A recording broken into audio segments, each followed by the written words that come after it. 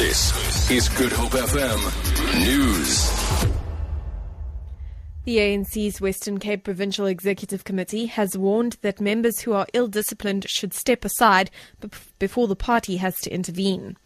PEC spokesperson Jabu Mfusi says they are tired of members who are tarnishing the ANC name in the Western Cape ahead of local elections this year. Leading ANC members who've been in the media spotlight include suspended ANC Provincial Chair Marius Fransman, who's accused of sexual harassment, PEC member Andile Lili, who was arrested and released on bail on Friday for being in contempt of court, Western Cape ANC Secretary Faiz Jacobs, who was suspended for alleged assault, and Beaufort West Mayor Truman Prince, who allegedly solicited party funding from companies in return for tenders. Deputy President Cyril Ramaphosa says government is determined to prove wrong the World Bank's revised projections for South Africa's GDP growth this year.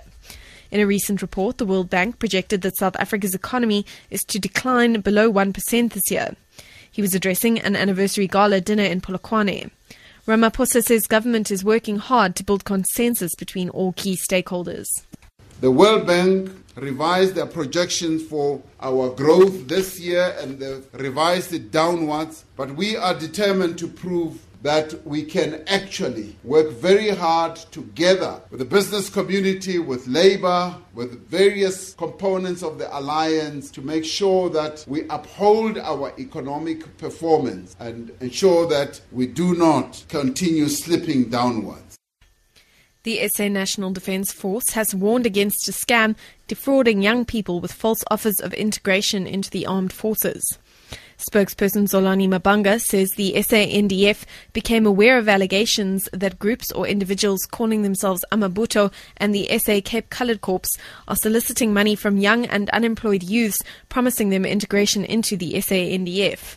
Mabanga says the SANDF strongly condemns activities aimed at deliberately misleading members of the public regarding integration into the SANDF.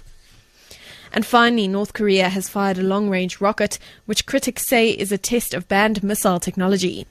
The military says the rocket was fired from a base in the northwest and passed over Japan's southern Okinawa Islands. The launch has been condemned by Japan, South Korea and the US, who have requested an emergency meeting of the UN Security Council later today.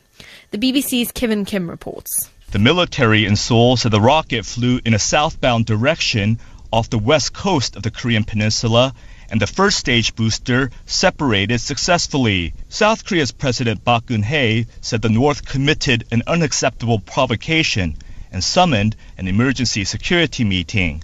Recent satellite images have shown increased activity at North Korea's main launch site. For Good Hope FM News, I'm Amy Bishop.